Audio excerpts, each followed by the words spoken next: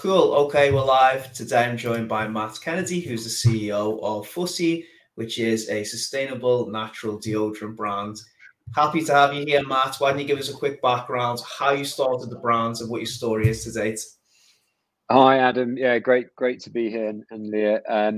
So yeah, thanks for having me. Firstly, I guess. Yeah, background's a bit of a weird one. My route to being a founder was kind of a bit zigzaggy, but all good in the end. So I guess I've always been really passionate about the world around us and sustainability.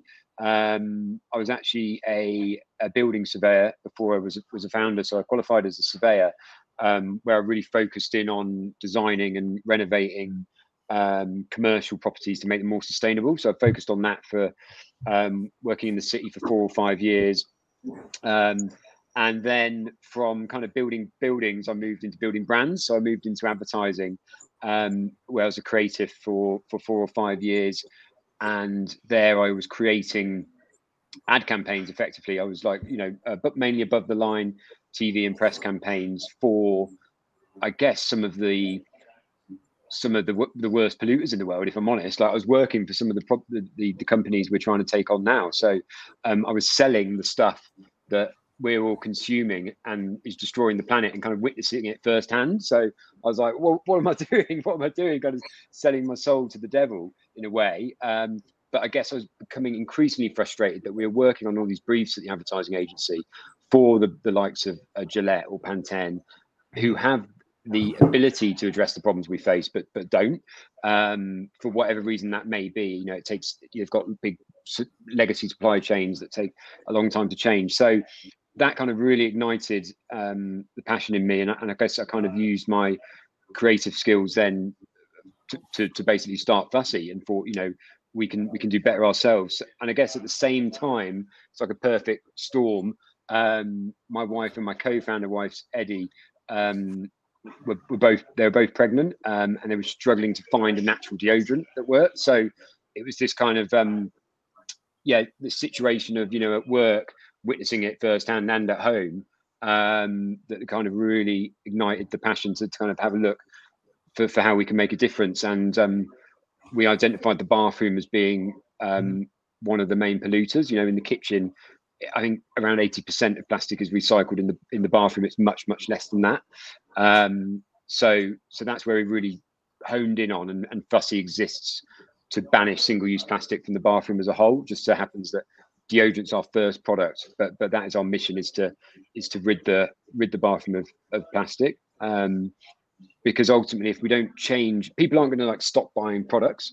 That's just not, ideally that's what we do, and that would solve all the issues.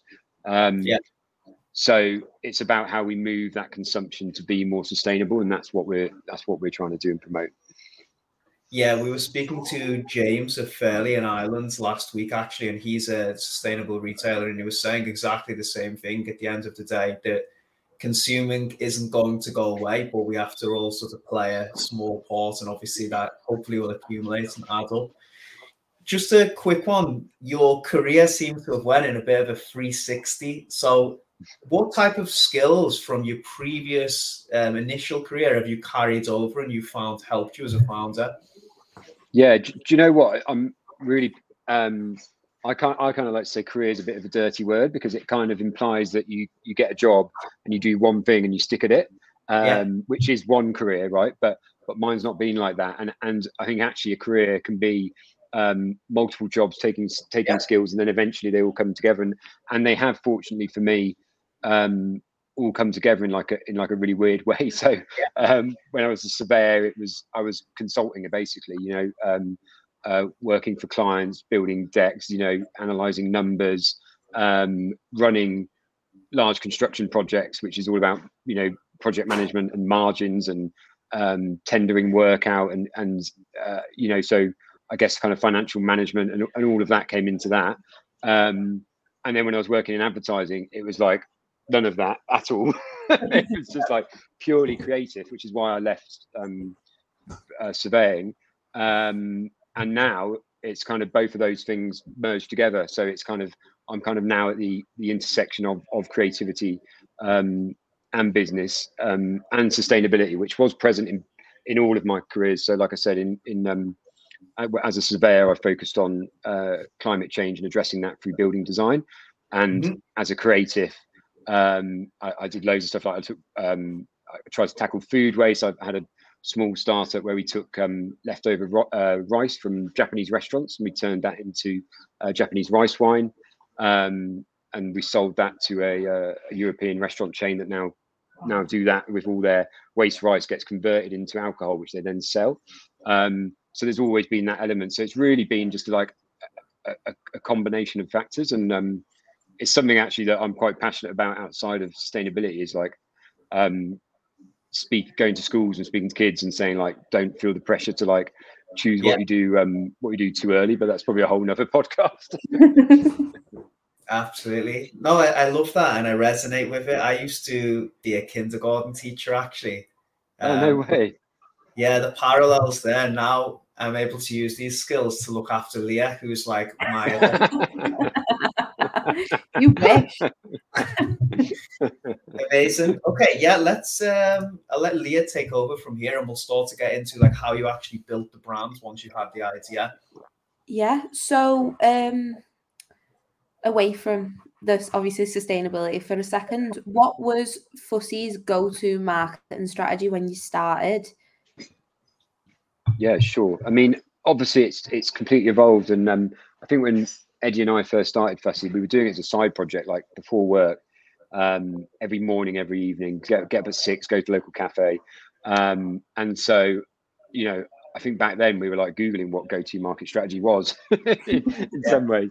But no, our strategy was very simply like prove that we've got an idea here before we kind of go hell for leather. And it was all about proving that idea on Kickstarter. So we launched as a Kickstarter. And for those that don't know, because it's amazing the number of people I speak to and they're like, what? But Kickstarter is a way of basically pre-selling a product in order to bring it to market, so people can pre-order it and then you can take that money and make it happen.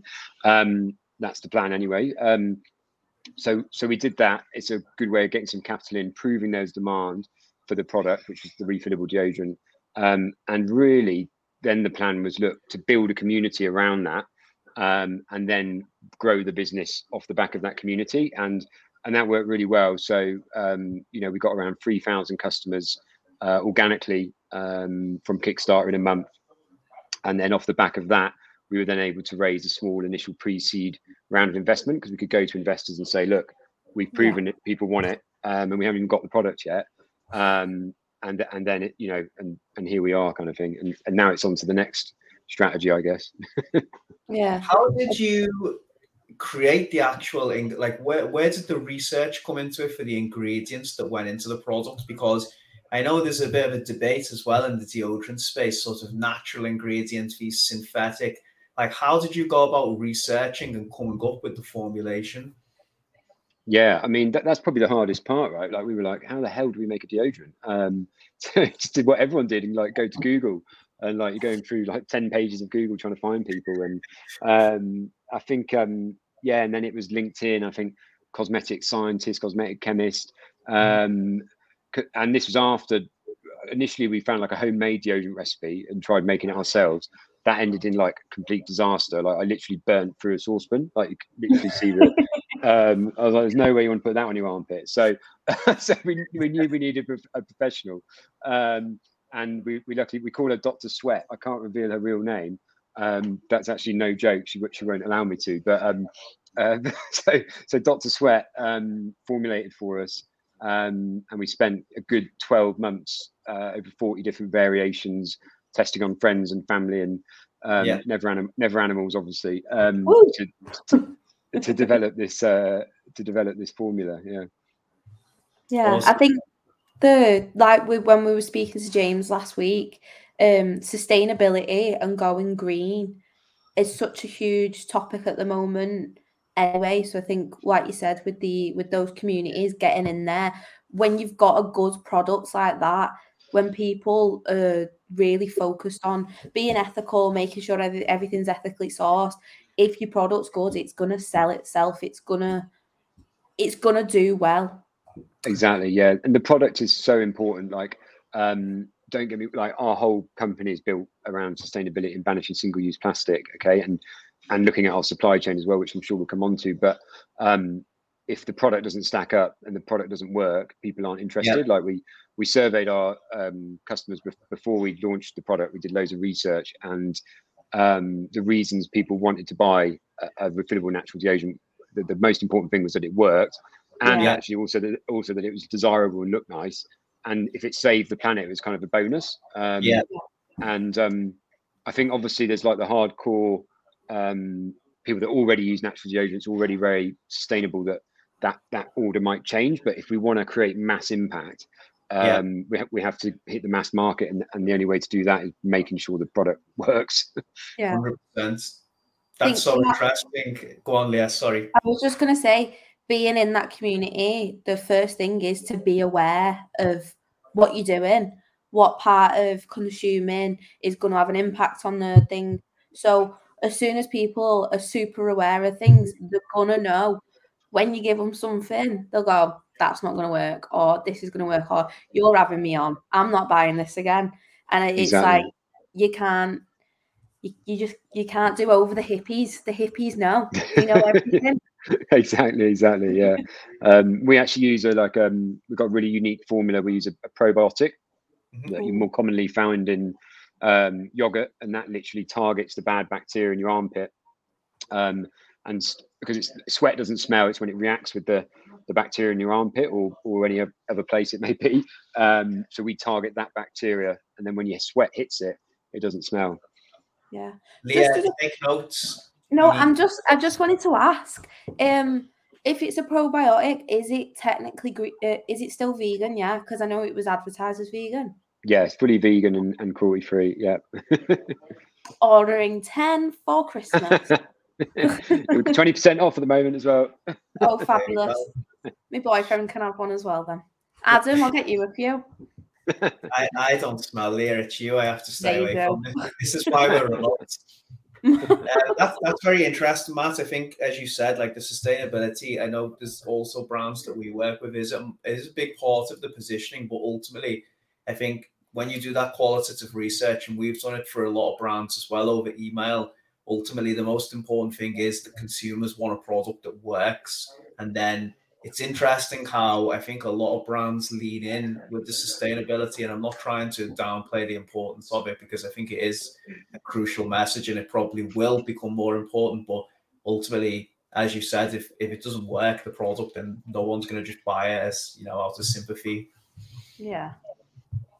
Exactly. Yeah, exactly. And the unique position we've got as a startup is that unlike companies that are now backpedaling and trying to be more sustainable, is that they've got to undo huge systems, and we've got the benefit of being small and growing, and we can put those systems, we can put our stake in the ground now. Yeah, absolutely. I think it's good, especially with things like deodorant, like you mentioned before. You've got huge companies like Pantene and things like that.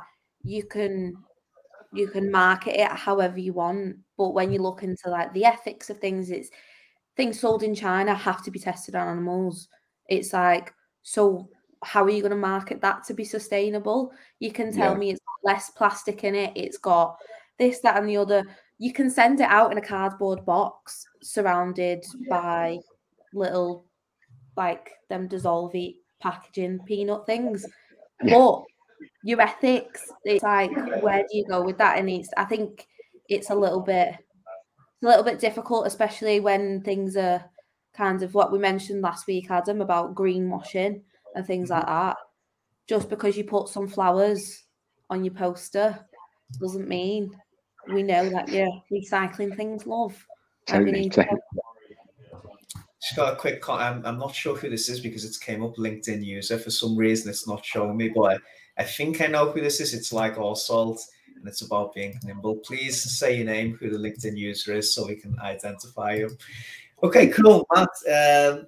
So PR, I know, has been like a big part of your strategy growing the brands. And you said to me, like in personal, you've had some hit and miss. Which ones have been most effective for you, and how do you create a PR strategy? Because as you said, it's sort of, you're taking a big chance, right? Like, how much effort do you put into this, and how do you start to develop basics of a strategy for PR. Yeah, sure. I mean, look, I'm not going to lie. It is a little bit hit and miss, and I don't think we actually have it like a strategy. I think actually it comes down for us it being baked into the values of the company that we instill. So, for example, one of our values is that everything is an opportunity, and that was what led to our stunt with Unilever. You know, when we got a letter telling us to take down some adverts we'd put online comparing our products to theirs. You know, we saw that as an opportunity, and that came down, to the values of the company as opposed to as part of our promotional strategy. You know what I mean? So I think if you can bake seeing things as opportunities and creativity into your company, then hopefully those like opportunities to PR hopefully will naturally arise. Then the strategy, I guess, comes in like how do you amplify that PR? How do you get the word out there, kind of thing, and that you can work on. But yeah, like I'm not saying there isn't a way to do it, but it's not like we've mapped out our PR strategy as such. In terms of like classical PR, like getting good reviews and in the press and stuff like that, we work with an amazing PR exec basically who's like shit hot with that. But in terms of the stunts, it's a bit hit and miss. You know, everyone wants to try and do the Dollar Shave Club advert that went viral, you know, years back. But you know, it's hard. And the fact is that I think his name's Adam. I can't remember, but you know, he was a stand-up comic. You know what I mean? So the owner of the business. So again, it was baked into the company. So that's kind of our belief, I think. Yeah, I think by its nature, a lot of PR just comes down to chance, and you can't really plan chance sometimes, can you? You've just got to be opportunistic and try and exploit things. But as you said, it's just hit and miss. What other way? You said you got some media exposure. How have you done that? I imagine there's a bit more of a plan behind that. Yeah, totally. So I mean, we've got like key, I guess, media targets that under different verticals, be that TV or press, and then it's just about nurturing those relationships early on. You know, making sure that those approaches aren't just another kind of cold email landing in their inbox. You know, can you send them product and can you make them open it in an interesting way, or can you make them laugh or smile, or getting to know them? And so, I mean, that's kind of like our approach in like kind of in more traditional PR terms. So yeah. The branding itself is beautiful. Who created the packaging? I think I heard on a podcast that you guys has a lot of input into this yourself in the beginning. Yeah, exactly. Yeah, because Eddie and I both from the kind of advertising background, and so we're particularly kind of fussy over like pixels and design and stuff like that. Yeah. So at the very beginning, certainly Kickstarter, it was all kind of done by us, and then after we raised our funding round, we got an agency to help us, but we're still very much hands-on with that side of the business. And you know, it's really important to us because ultimately, you know, we're trying to build a brand, and it's brands that last and survive, and especially in D2C, something they do really well in the States, isn't it? Like, you know, you look at the branding of the D2C brands over there. So yeah, we're big believers in brand. Yeah, you've got to sell the click as well, and it's very hard to do without good branding. Exactly. Yeah, exactly. Just on the PR topic, I think we should do a flash mob, Adam, by the way. Just came to mind. I'm just putting it out there. You're not getting me dancing on TikTok. I did it once with a dressing gown on Slack, and it got posted everywhere on LinkedIn. Guys, I'm going to have to do this live. I've got to move to my charger live. Go ahead, jump over. We like the authenticity. Yeah, I can walk we're on the go. I can walk and talk. This is startup life, guys. I feel like we should do It's definitely a first. I'm quite excited by what's going on. I know. I feel like I'm on Oh, that Christmas tree is lovely, by the way. Not my house. I thought you said it was a startup, man. It looks like a really rich house you're living in. I think we lost a bit of signal. Oh, I think the flash mob's a really good idea. Yeah, I'm back. There he is. Yeah, switching it up, new environment. Well, go on, Mia, I'll let you pick up. So getting serious again now. Which marketing strategies have been most effective for growing Fussy to date, whether that be from the beginning and there was like a big jump, or maybe the longest going kind of strategy that you've had from the beginning until now, or as well, any flops that you've had? Like, have you put something out there and you've gone, actually, that maybe didn't work as well as what we thought it might?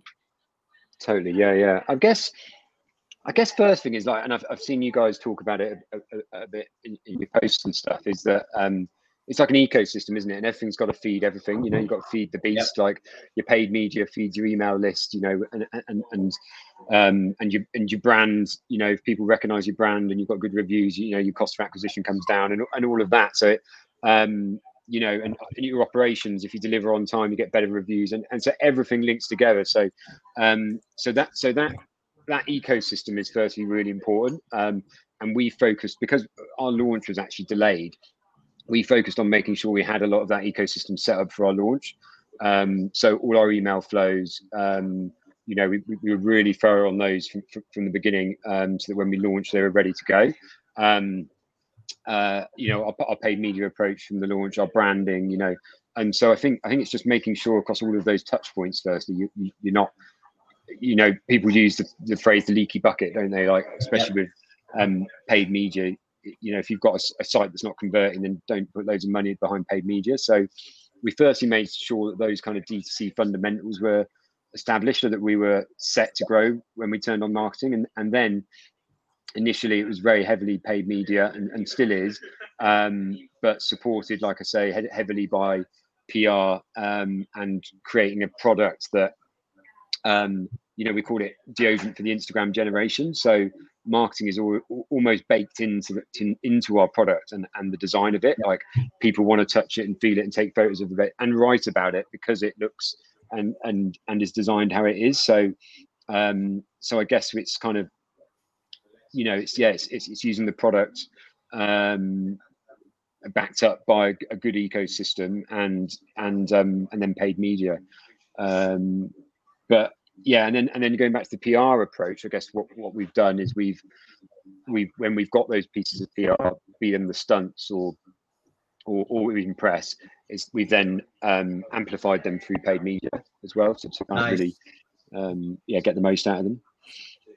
How much additional traffic, if you don't mind me asking, for example, the Unilever stunts, like how much did that bring to the website, and did those additional people who came to the website end up converting, or was it just like, oh, what's going on here, and then, you know, didn't really move the needle much?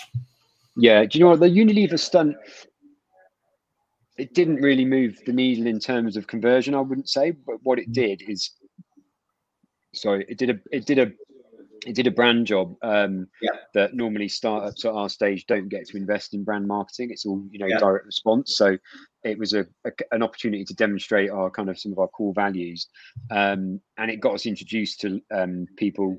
So I think, you know, because the apology letter to Unilever, I posted it on LinkedIn to the CEO of Unilever, who then responded on LinkedIn. It was LinkedIn where we were getting most of the traffic. But that was good for us in terms of like speaking to investors, potential future investors that I'm still in chat in talks with now. So it did a bit of almost a kind of B2B job more than the consumer piece. The one that really helped us in terms of, you know, acquisition cost and traffic to site. My headphones, can you still hear me? What really helped was when we were on This Morning on ITV. So Holly Willoughby with the product, and then we amplified that through social, and that pretty much halved their acquisition cost overnight, to be honest. So yeah, I might have to speak to Holly again.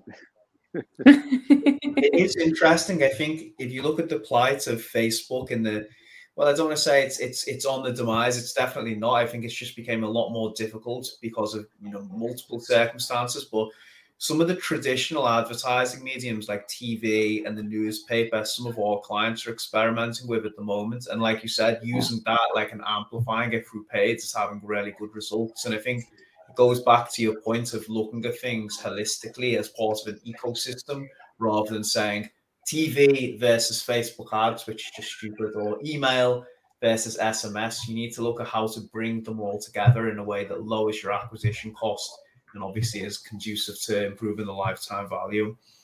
Exactly. Yeah, exactly. And for us, yeah, I mean, and then there's all sorts of stuff about who's actually the most valuable customer, right? Like from different marketing sources. But for us, the other two really key things that I think we're going to see a lot of brands doing is turning back to the real world now. Like we're already seeing it with pop-ups or trade shows and events. And then moving into retail, not just to drive sales, but to drive people online and to get brand exposure. I think that's going to be really key. Let's go on to that then, because nice segue.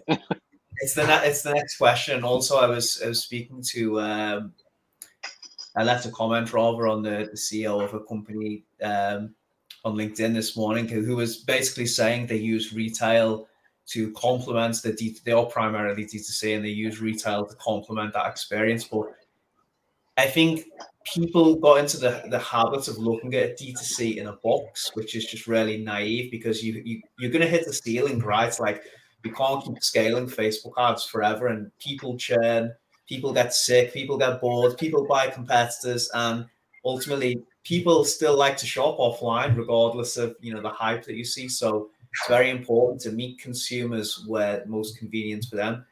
With that being said, you're primarily D2C. You said then about possibly moving into retail. What's your strategy going to be when you do that? Yeah, totally. So our strategy is to kind of find a few really key partners that we can grow with and that we can kind of help each other, as opposed to spread ourselves across like 100 different stores, because actually it turns into more work, I think, for possibly less reward. So that's kind of the focus on it for us. And then you're right, it's about feeding our D2C offering as well. So I think Olipop in the US, actually D2C drinks brand, was saying that they get like 50%, 60% of their traffic comes from retail onto their website. How they measure that, I don't quite know, but like that's amazing. And yeah, and we're seeing it really as a brand awareness piece as well. Because you'd be amazed in like the startup world. You think even companies turning over like 10 million a year, right? You think who are fairly well known, but outside of the startup world, you go to you ask the cab driver if they've heard of them, they probably haven't. So it's about brand awareness for us as well, and there's a lot of people out there that aren't looking at Facebook ads and whatnot. And then the other bit on retail, I guess, for us is that doing it at the right time. So you've got to be super confident in your product, super confident in your supply chain, make sure that's all watertight before you then try to go to retail, because you can easily get caught out there, I think. A lot of brands that we've worked with have went retail first and then D2C second, and obviously their D2C side is really tied into what they're allowed to do based on their retail relationships. Do you think there's any benefit of being digitally native first and then going into retail? Does it give you any leverage in these relationships, do you think? 100%, yeah, without doubt. Firstly, it allows us to have a direct relationship with our customer, tweak and improve our product before we then go to a big retailer who's going to like pull the product apart. So we can build community. And then secondly, it's customer data, right? What retailers want certainly is our customer data. If we can go to them and go, look, we've got 100,000 customers and we know what they want. We know they want this, they want that, they want that. Together with you, we can help bring that to them.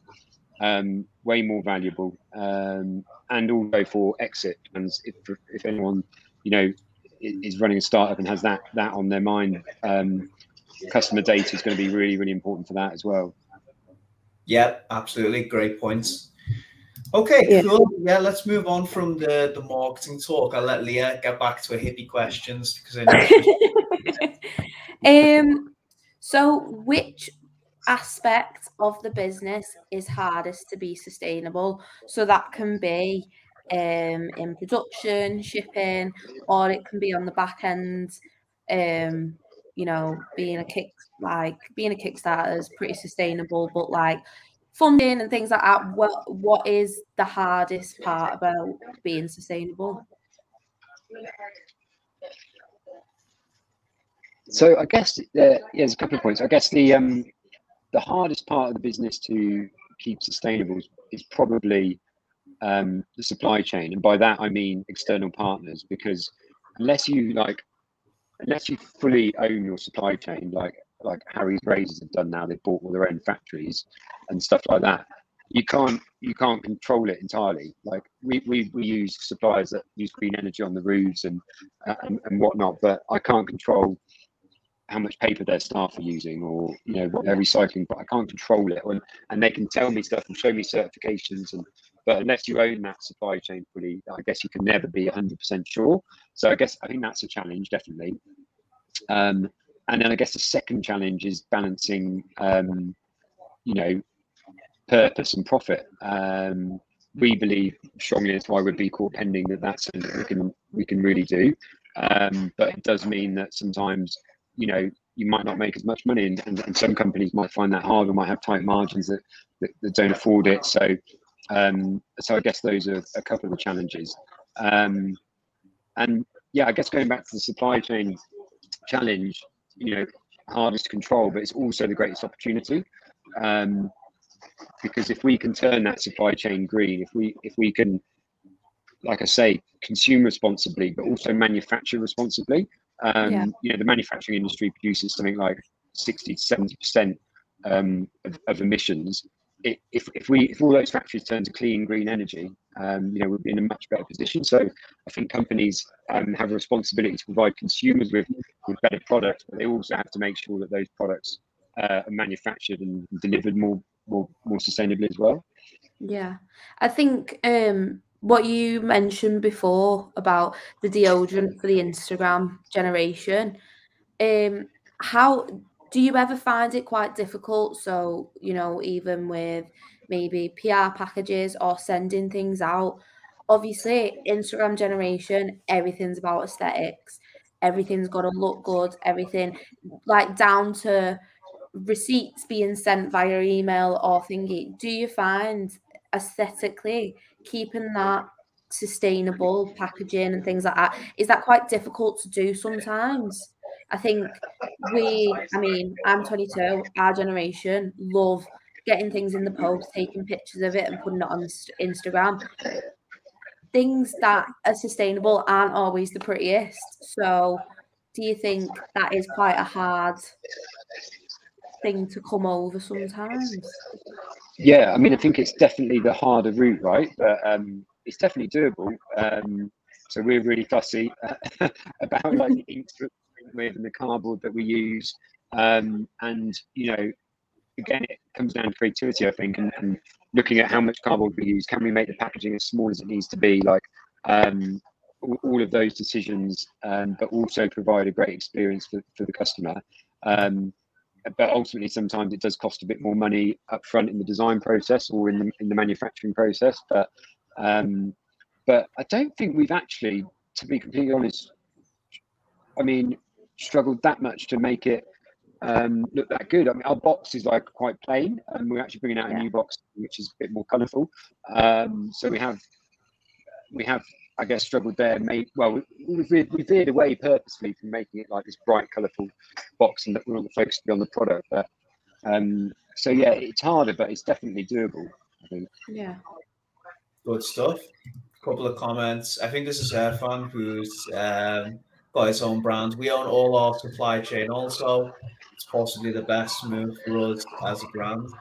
Yeah, I think that's an interesting one, Matt. So do you think, obviously, these big corporations, because you're just a small fish in a massive pond, and obviously they must have to shoulder a lot of the responsibility. Do you think you need to see change happen from the top and have these big organizations sort of take a more holistic approach rather than just prioritizing profits for it to change? Because it's going to be really difficult for you to move the needle unless you were to grow to their size, and then you can, like you said, own your own supply chain, and then you can make the changes that you want. Totally. Yeah. I mean, I think, actually Unilever, to their credit, are doing some really great stuff. Like, in terms of sustainability, they really are. So, hats off to them for that.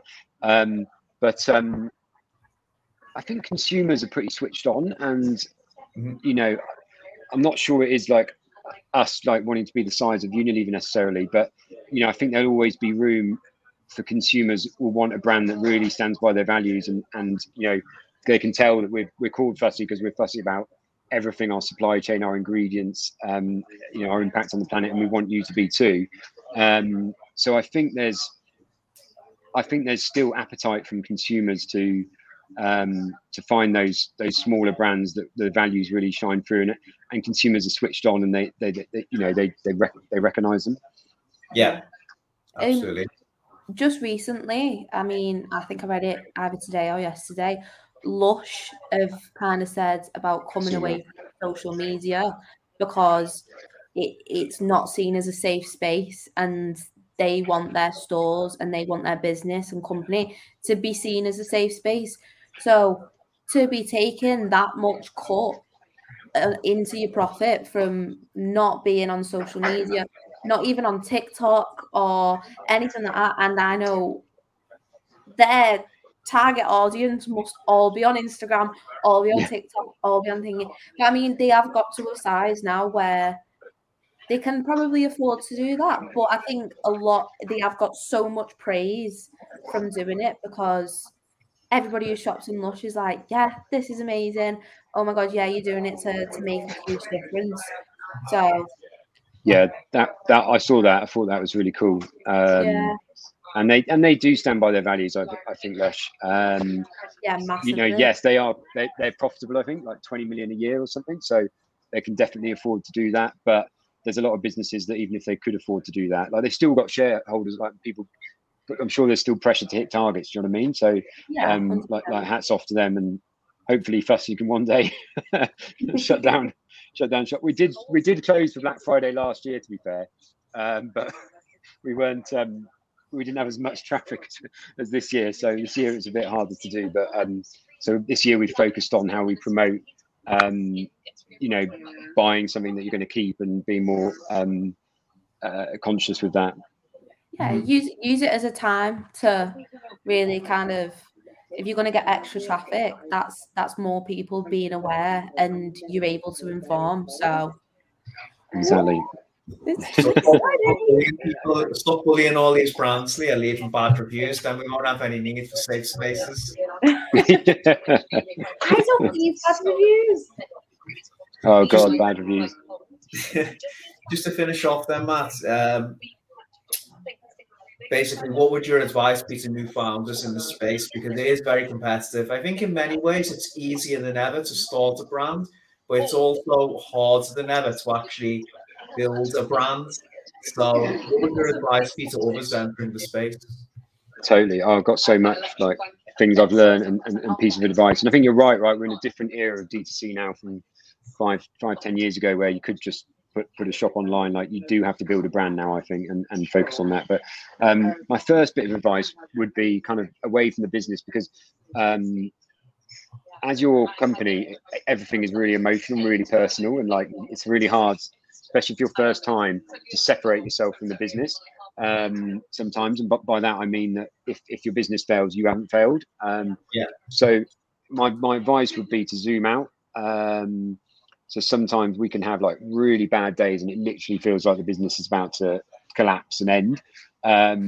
But then what you have to do is like you're looking as if your whole business is that day, and it's not. It's like the last year. So when you're having a bad day, bad week, even bad month, like just zoom out and see what the graph will look like, and I bet you it'll still be going up, but it'll just be like this, you know. So that's definitely like something that I use to kind of stay resilient. Is like, oh, it's just a bad day but it's out of 365. And then I guess the other thing would be don't worry about the feeling that everyone's better than you or you're making it up or anything like that. Like everyone's making it up. I mean, maybe not everyone, but I reckon the majority of people are learning on the fly. And as long as you're being hungry and like really educating yourself, then you've got nothing to worry about. Completely agree, and I resonate with that a lot. Last week I had a bad couple of days. You know, it's hard to create that separation, isn't it? Because it is your baby. It's not just a job. Like you can't stop thinking about it in many ways. But I think, as you said, not to feel like a failure when you do go through those tough times, because you know the good times are good, as long as you're on the right path. And like you said, you've got the appetite and curiosity to innovate and learn more. Then the good times will come back. Totally. Yeah, exactly. And try and enjoy the ride. I've read like so many interviews with founders when they've said the first few years are the best. And I've been like, really? God. Yeah. Yeah, definitely not. No. Must be people who enjoy having no sleep and no life. But yeah. Yeah. Cool. Matt, it's been a pleasure. How can people find out more about Fussy? Do you want to give a little plug about the Black Friday sale at the moment? Yeah, definitely. Go to getfussy.com. Yeah, it's Get Fussy because fussy.com costs 50 grand, so we haven't got there yet. So getfussy.com, 20% off, no voucher codes needed. And yeah, help us create a better smelling planet for everybody, basically. Awesome. Thank you very much for your time. If anyone's got any questions for Matt, feel free to drop them in the comments. I can see a few have just came through, so please feel free to do it. Matt, I'll tag you on LinkedIn, but we're going to leave it here. Thank you once again for your time. Awesome. Thanks, Adam. Thanks, Leah. And thanks, everyone, for watching. Cheers. Nice one. Thanks very much. Cheers. Bye. Bye.